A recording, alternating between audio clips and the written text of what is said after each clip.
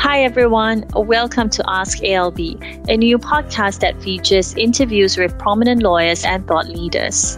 We will discuss legal trends, create usable takeaways that tackle pressing legal issues, and hear inspiring stories from senior lawyers. My name is Amantha Chia from Asian Legal Business. We are very excited to do this show and hope that you'll find it enjoyable and useful for your work. Today, we have Hyun Wong, the founder of Hyun Wong & Co. and former Greater China managing partner at both Simmons & Simmons and Fried Frank. Hyun spent 18 years at Simmons & Simmons from 1988 and then 15 years at Fried Frank. He is a senior crown counsel at the Attorneys General's Chambers and an ex-president of the Law Society of Hong Kong. Wong also has decades of public service experience, including stints with the Department of Justice, the Legislative Council of the Hong Kong government, and the Competition Commission. Hyun is additionally a former chairman of the Hong Kong International Arbitration Center and former president of the Inter-Pacific Bar Association. So welcome, Hyun. Hi. So thank you so much for sharing your time with us today. Thank you for your invitation. That's right. So today, right, we want to actually get to know Hyun Wong a little bit better, right? So we're going to ask you some questions. And let's start with, right, can you tell us a little bit more about your childhood, your education background and family, right? What are some of your defining moments of childhood that you can share with our audience? Wow. Thanks. Wow, my childhood. I was born in the 50s, and that was during the baby boom years. And then, hence, I was born in at that time, considered a mid-sized family. That means 5 brothers and sisters. So it's a huge family by modern day standard. But in those days, it was perfectly normal. In fact, it was not big at all. 5 people, just normal size. And I happen to be the eldest in the family. That's something I always joke about. So look, if that's the second life, if people ask you, do you want to go return to Earth in your reincarnation? Do you want to be a human or a horse? So I will ask, well, what will I be? Well, you will be the eldest child in the family. So, okay. The next question will be, would it be a rich family or poor family? Is it poor family? Oh, in that case, I would rather be a horse. Yeah. Because being the eldest member of a bigger family, but poor family during difficult time, you get to share all the burdens of your parents. You got to know the financial situation of whom you have to, because you're the oldest, right? So you have to stand in front of all the other younger brother, sister who can hide behind you, and you have to look after them. And you will be the only child who will know exactly what's going on in the family between the parents, especially during difficult times. But anyway, there you are. I was born in a humble family. Father was a primary school teacher, teaching the wrong subject, which is English literature, Chinese literature. In the 50s, if you could teach some rudimentary English, will be considered really good. But if you were teaching Chinese, nobody will pay much attention to you. So there you are. So that is how I was brought up. But then I think the dividing time is father. Father would, being the oldest son, I would have to listen to his endless lecture on how to be a good person, how to be a useful person, and however poor we might be, the father, especially my father, insists I have to receive as much education as good. And so that really was the biggest incentive for me to work hard and be. And a lot of my friends in those days could only finish primary education or a few years in secondary education, and they would start picking up a trade and be a whatever, a carpenter, a bricker, for example. But I managed to finish my secondary school. Then very luckily I got into university. So the rest is history. Have you always wanted to be a lawyer? It's such a cliche question, right? But when did you realize that you want to be a lawyer? I think it started with, I always wanted to be a lawyer. But then in those days, being a lawyer is not easy. Not that you have to do extremely well academically, but in those days, sadly, you still had to come from the right family background in Hong Kong in those days. But there wasn't even a law faculty in Hong Kong. There was only a law school. We all had to take the qualification examination, the UK examination. Right? But anyway, that was the old days. I think all my I have two uncles, my mother's side, right? They always say, "Come on, don't waste your time. Don't stop dreaming and take up a trade," because they were both car mechanics. They both encouraged me to be a car mechanic. I happen to like motor cars. I was like, "Hey, come on, if you follow me, you'll be my apprentice. You will make yourself a very good car mechanic. You'll make a lot of money." I almost joined them, but at that time, my father says, "No, you continue to stay at school." Yeah, your father's an academic. My two uncles, but yes, they said, "Why? When are you going to my garage?" I said, "Look, I had a dream. I would like to be a lawyer one day." Ha ha ha! Yes, good luck to you. Look, but I would like you to have an insurance policy. You continue to dream your dream, but you should pick up the car mechanics, which I did not. Anyway, there you are. I joined. Eventually, I got into university. I did a degree in history and political science and English literature at the time. Then I joined the Hong Kong government. And then 2 years after I joined the Hong Kong government, there was a circular from the civil service training branch to say that they did offer 1 or 2 scholarships for civil servants to go to UK to read law, and I applied. And very luckily, I got it. In those days, it was highly competitive. You're talking about out of 300 to 500 civil servants, only 1 or 2 who got this scholarship, and then I was very lucky I got it. There you are. This is amazing. That's amazing. So once you graduated from law school, right? Tell us a little bit more about your career journey. What brought you here? What are some of your highlights that you can look back, right, in your very, experience, almost 30 years, more than 30 years in the legal industry? More than 30 years. More than 30 years. Oh, yeah, quite a bit more. But anyway, that's right. One of the conditions of being sent to the UK to read law was to sign a contract with the Hong Kong government that once you're qualified, you have to return to Hong Kong and work as Crown Counsel at then it was called the AG's chambers, Attorney General's chambers. And then you have to work there for 5 years, right? Otherwise, you have to repay every single penny the government spent on you, okay? So I did return to Hong Kong, and I worked at the AG's chambers as Crown Counsel, and very quickly I was promoted to senior Crown Counsel rank, which I was very, very proud. In those days, you did not expect to be promoted during the first 7 to 10 years, actually, and I got promoted in 2 years. I was very lucky. But there's another story. I would rather not mention it now. But then that's why I was very happy with the Hong Kong government, and I never dreamed of leaving the government. To me, that would be my entire career. But then I was very naughty.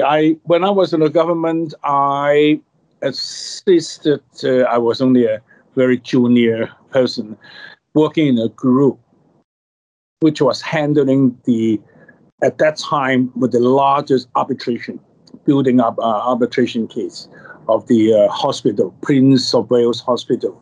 I was only a very junior guy, but somehow I must have impressed the QC clerk from London who was handling it, and he liked me a lot. He said, "Oh, that's a young man.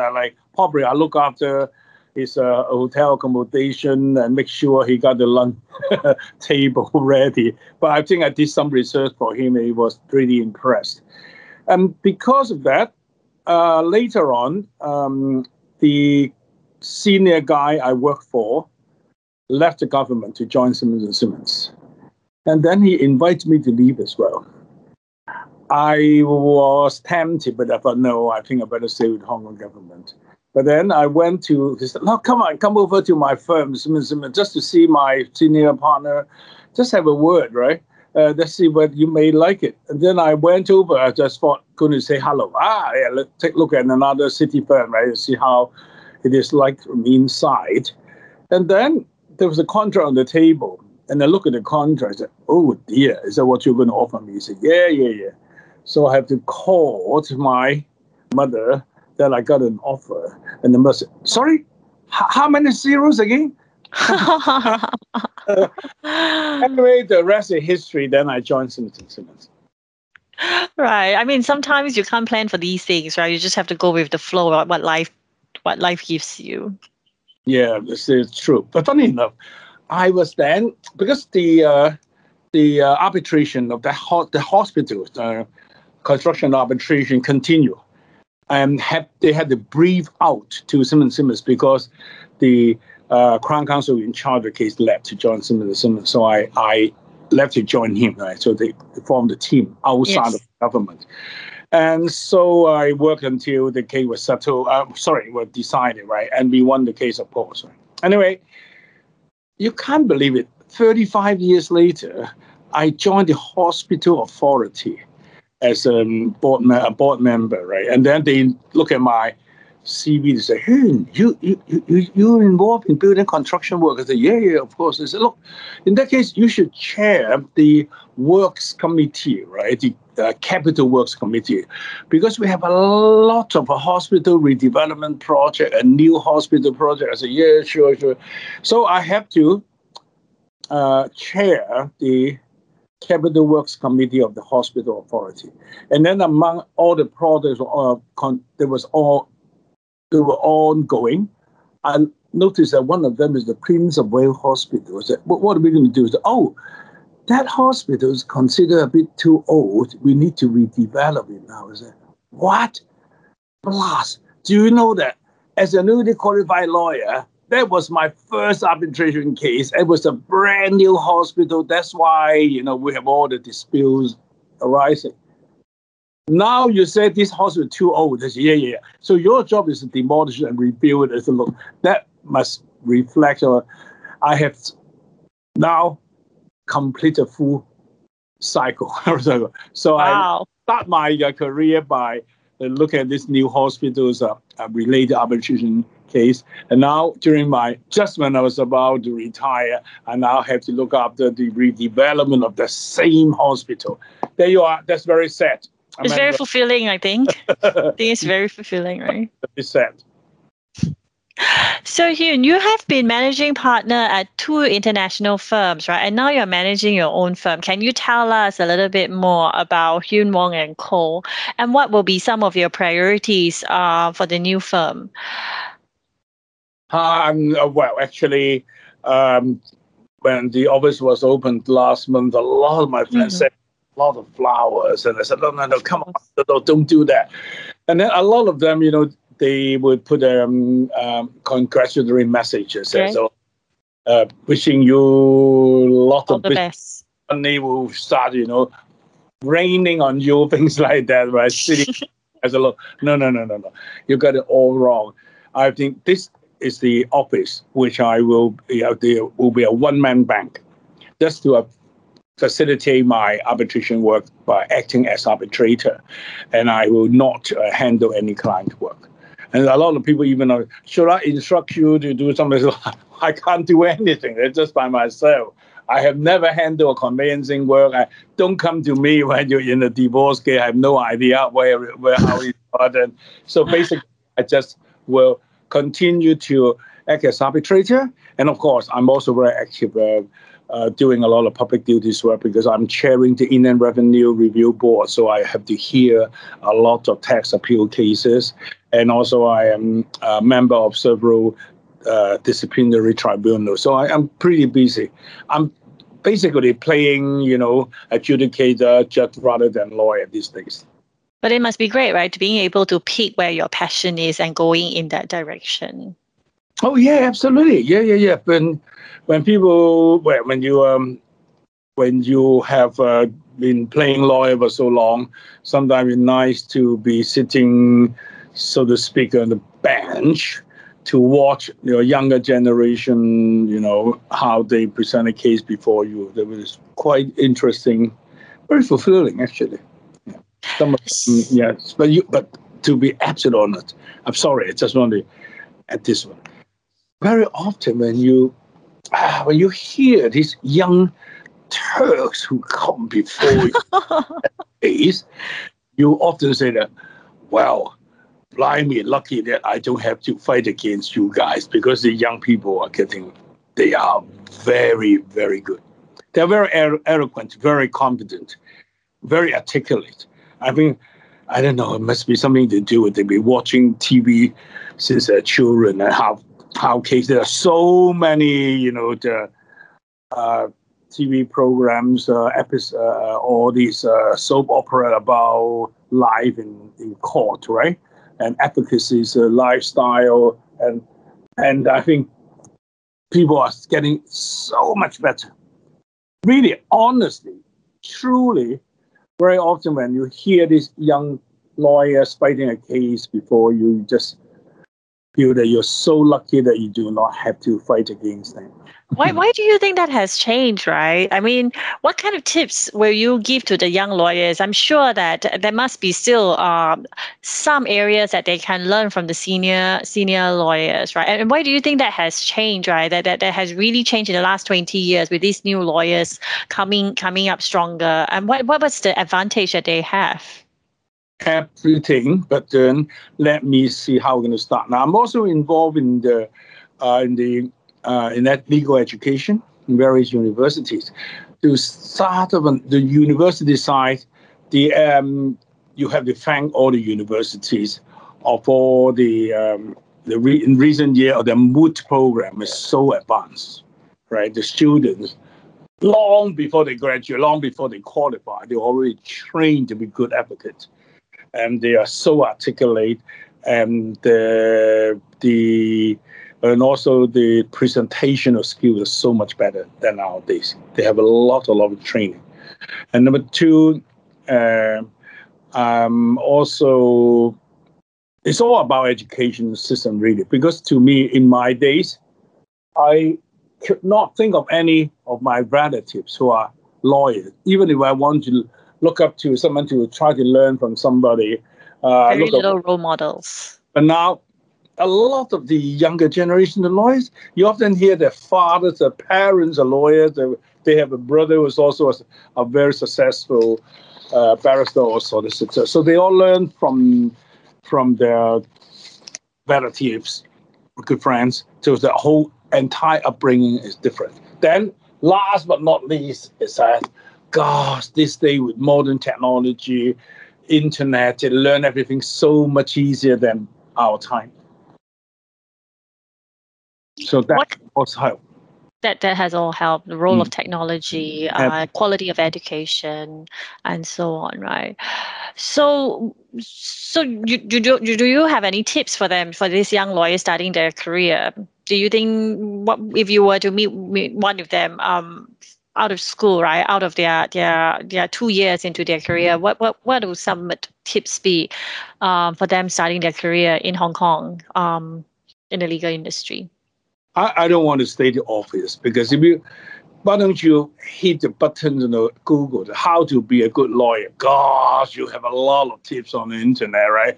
Oh, you have to learn to be good. You have to be analytical. You have to be creative. You have to perseverance, and you have a lot of quality required, and they're all true, of course, right? But then, if you ask me, you want to ask me to single out one element, right? Being a good lawyer, one quality, I would choose knowledge, industry knowledge, because things have changed. In those days, as a lawyer, you sit there, you wait for your client to come to you and seek legal advice, and you have absolutely very little knowledge about what your client is doing.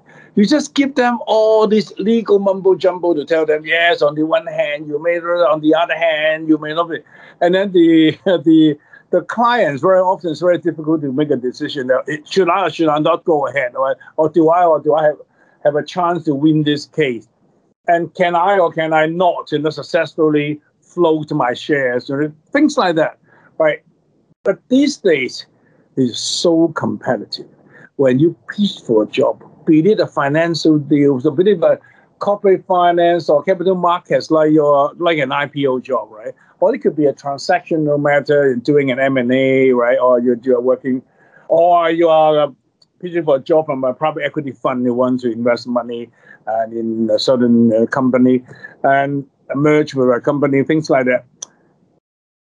The first thing you approach them is that, oh, I can do an M&A I know all the ins and outs. I can give you all the documents you need very quickly, turn over all the documents, and I will ask all the right questions. I will put in all the right boilerplate clauses, all the right direct and warranty, things like that. They will just look at you.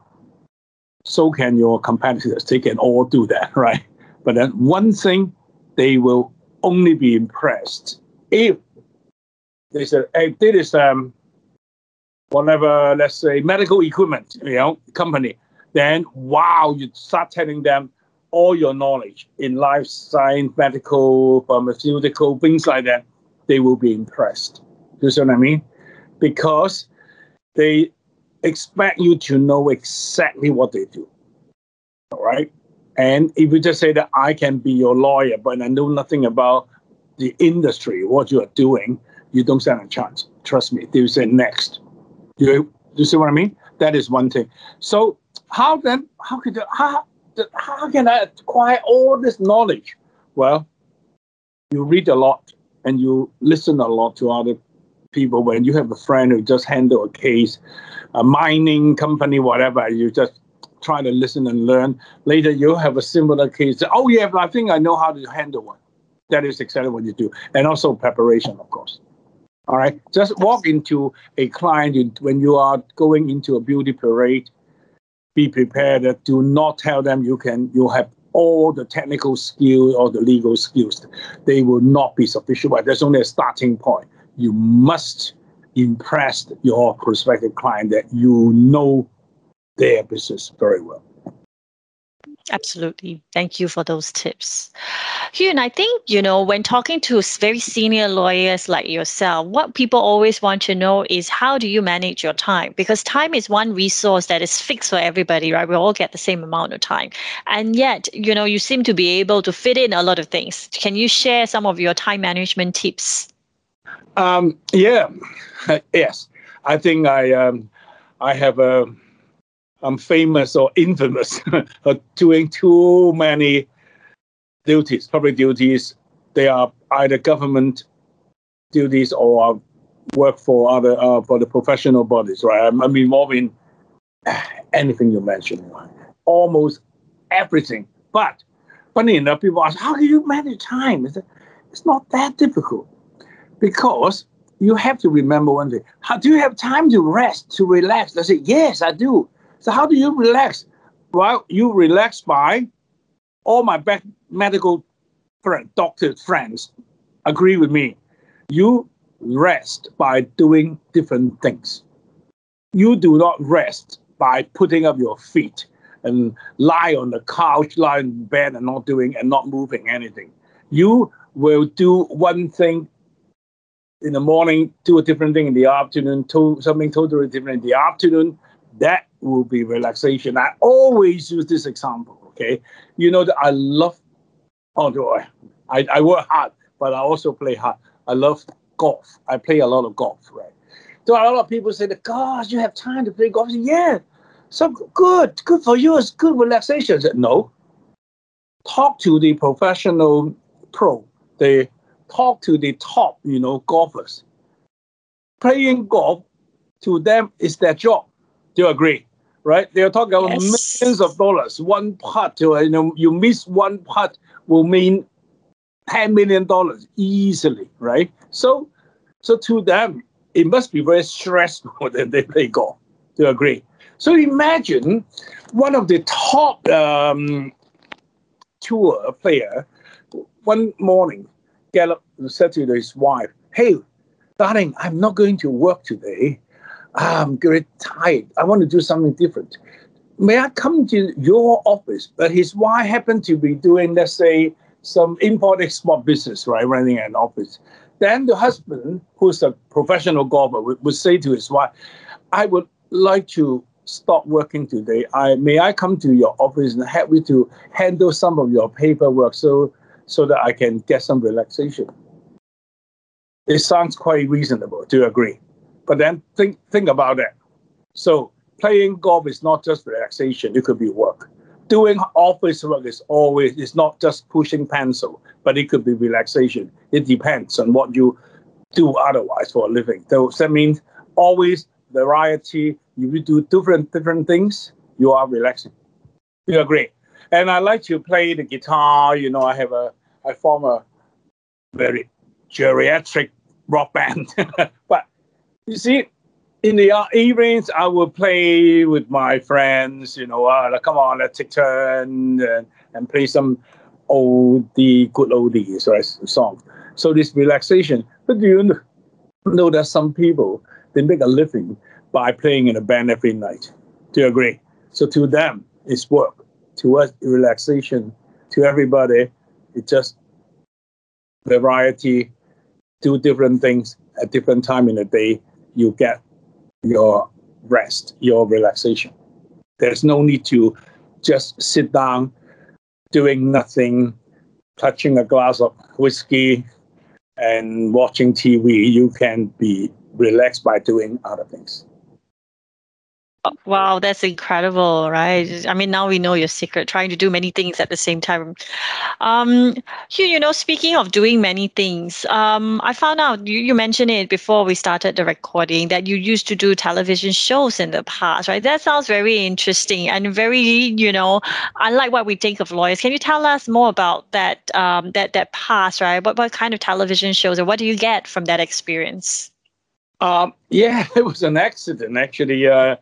I was asked to do an appearance on one program. I forgot what it was, and then I was giving some personal views on something happened in society, and from a lawyer's perspective, what would you comment on this one is, that guy was on the verge of breaking the law and things like that, and then somehow the producer of the program approached me to say, "Hey, wow, Mr. Wong, you're really, really good. Would you consider doing it on a regular basis?" I said, "Well, are you sure I can do it?" "Yeah." So later, one thing led on to the other. I appeared during my past 30 years on 3-4 television shows when I was an anchor. And for example, I interview people, I interview politicians. I was a commentator of some government policies, things like that. And there's also some soft, program like gave people. I remember I mentioned history. Do you remember when I first my first degree history? So I talk about history of Hong Kong, and also I did say that I read English as a second degree. Yes. Yeah. So during my first degree, I read all this. So I actually gave people the historical developments of Chinglish or Hong Kong English, and people find it interesting. You know that people who've been to Hong Kong, as you, Amantha, you must have the experience. You talk to a Hong Kong person, he can't finish a sentence without slotting in a word or two in English. Do you agree? You go into the lift, people are standing next to you. They may be speaking Cantonese, but somehow English words will come out. I often say to my expatriate friends, do you understand Hong Kong Chinese? They say, yeah. Although I have no idea what they're talking about, but every now and then when they have to, put in a word or two in English, then you will tune in. You more or less know what they're talking about. But anyway, so I was a program to tell people about the origin of some Hong Kong expressions, which are mainly English and not Chinese. And a lot of people would not believe me. Do you know that a lot of expression like boycott is boycott in Cantonese in Hong Kong? Do you know that? Oh, really? Yeah. And nobody would ever consider that it is English, right? It's a fluke. Fluke is Cantonese. What a fluke! It's a fluke, but actually it is Cantonese. So I try to give these I've done a lot of research, and that program was most successful. Yeah, I absolutely. Shoplifting, for example, I told them shoplifting in Cantonese. In Cantonese, shoplifting is shoplifting, trust me. But a lot of people never have tried to understand the origin and why it was called shoplifting until I told them, excuse me, this Chinese comes from shoplifting because there is such an English word. And then a lot of people were surprised. Anyway, there you are. Now, then what have I learned? I learned one thing. As a lawyer, you already used to your advocacy skills. You have to be confident enough to be on your feet and start talking, right? And you control the speed. I speak a bit fast, but in court, I control my speed easily. Your voice, and also because these programs I just mentioned, they are mainly live shows. Wow, it is quite challenging and very pressurizing. You can see that. You look at the monitor, you're facing you with a circle with 5, 4, 3, 2, 1. The cameraman will give you a signal. You're on, and then immediately look at camera 1, the light is on. Good evening, everybody. Welcome to the show, the talk show of the lawyers and your live. And tonight I have this is unprofessional. Eh? That's how you do it. So that gives you a lot of experience later on when you are asked to give a speech. For example, during my 2 years as the president of the Law Society, often people ask you, hey, we have invited the president of Law Society, Mr. Hyun Wong, to come to make a speech. You said, fine, you just get on. And sometimes unexpectedly, they would like you to say a few words, and I can always crack a joke anytime I like. And also the way you deliver the joke. You have to make sure that your audience will laugh, not you, right? But if you are not trained, you'll find that when you want to crack a joke, you're the only one that's laughing, no one else. So all this, I think I learned it from doing all these TV shows. It helps a lot. And also one last advice is that what comes out of your mouth is 1,000 times more important than what goes into your mouth. So when you talk, always think carefully before words come out. That's an occupation thing, right, with lawyers? Yes. You have to think before you talk.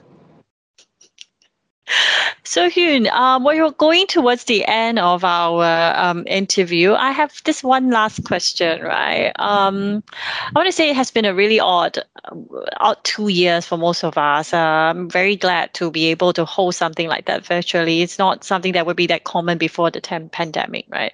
When you look at the future, you think about the years ahead, the future ahead. What do you consider as the big world problem, one big world problem that world leaders should address in the coming future? What's the most pressing? World leaders. God, Amanda, that's way above my pay grade. I don't know what to. Again, I'm sure to be a real good world leader, it must command a lot of qualities. It is so difficult to single out which one is most important. But if you really ask me, one world problem. I think it's not so much quality, but my advice to world leaders is that they all have to work on something. Is to develop other people, work on a succession plan, and allow the younger generation to take over from them. Trust me, it's a very, very difficult thing to do. I always joke about something. I think it's maybe a bit unkind.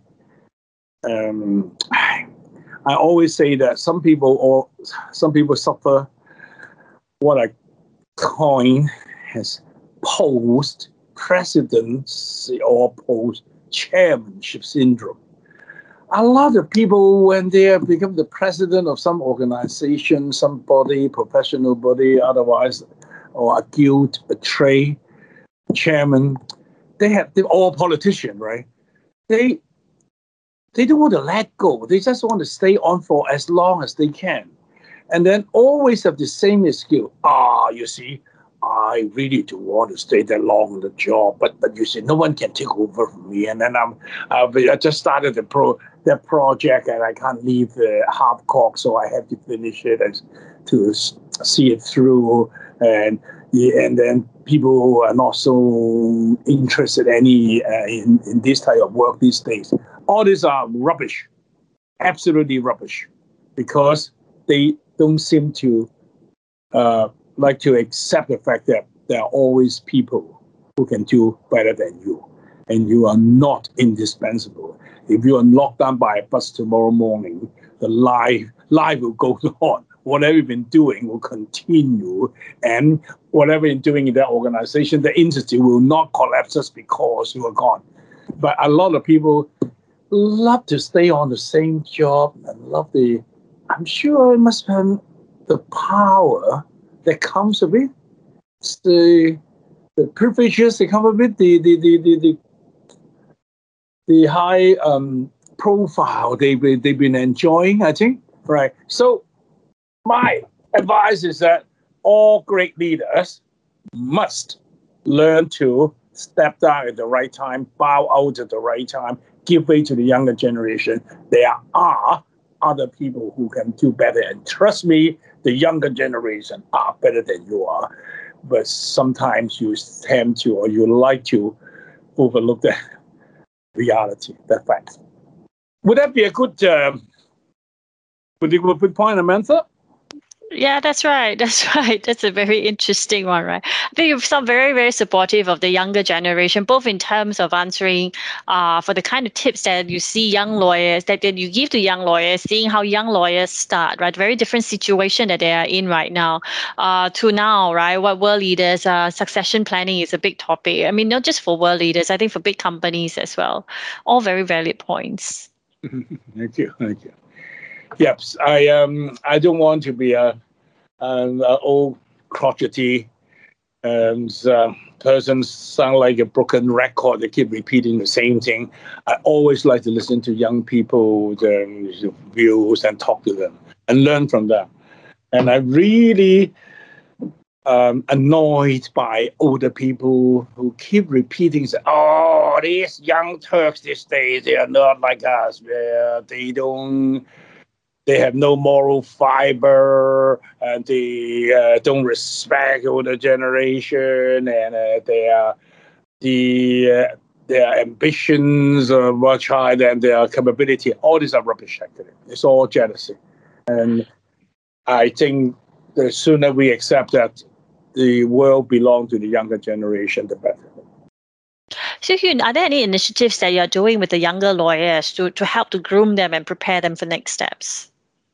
Oh no, I still as I say, I'm involved in legal education. I'm an external examiner of two universities. I'm a mentor of a lot of young law students. I am a professor of practice in one of the universities. So my job is to assist the younger generation and encourage them to, and help them to better equip themselves when they join the legal fraternity one day. All right. Talking to you, Amantha. Same here. Thank you so much, Hyun, for your time and sharing your valuable insights. Thank you. All right. See you Thank soon. you. See you, Hyun. Take care of yourself now. Bye. Bye-bye. Thank you, Hyun. Bye.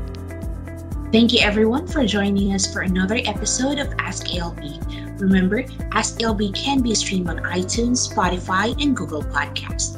We'll catch you in the next episode.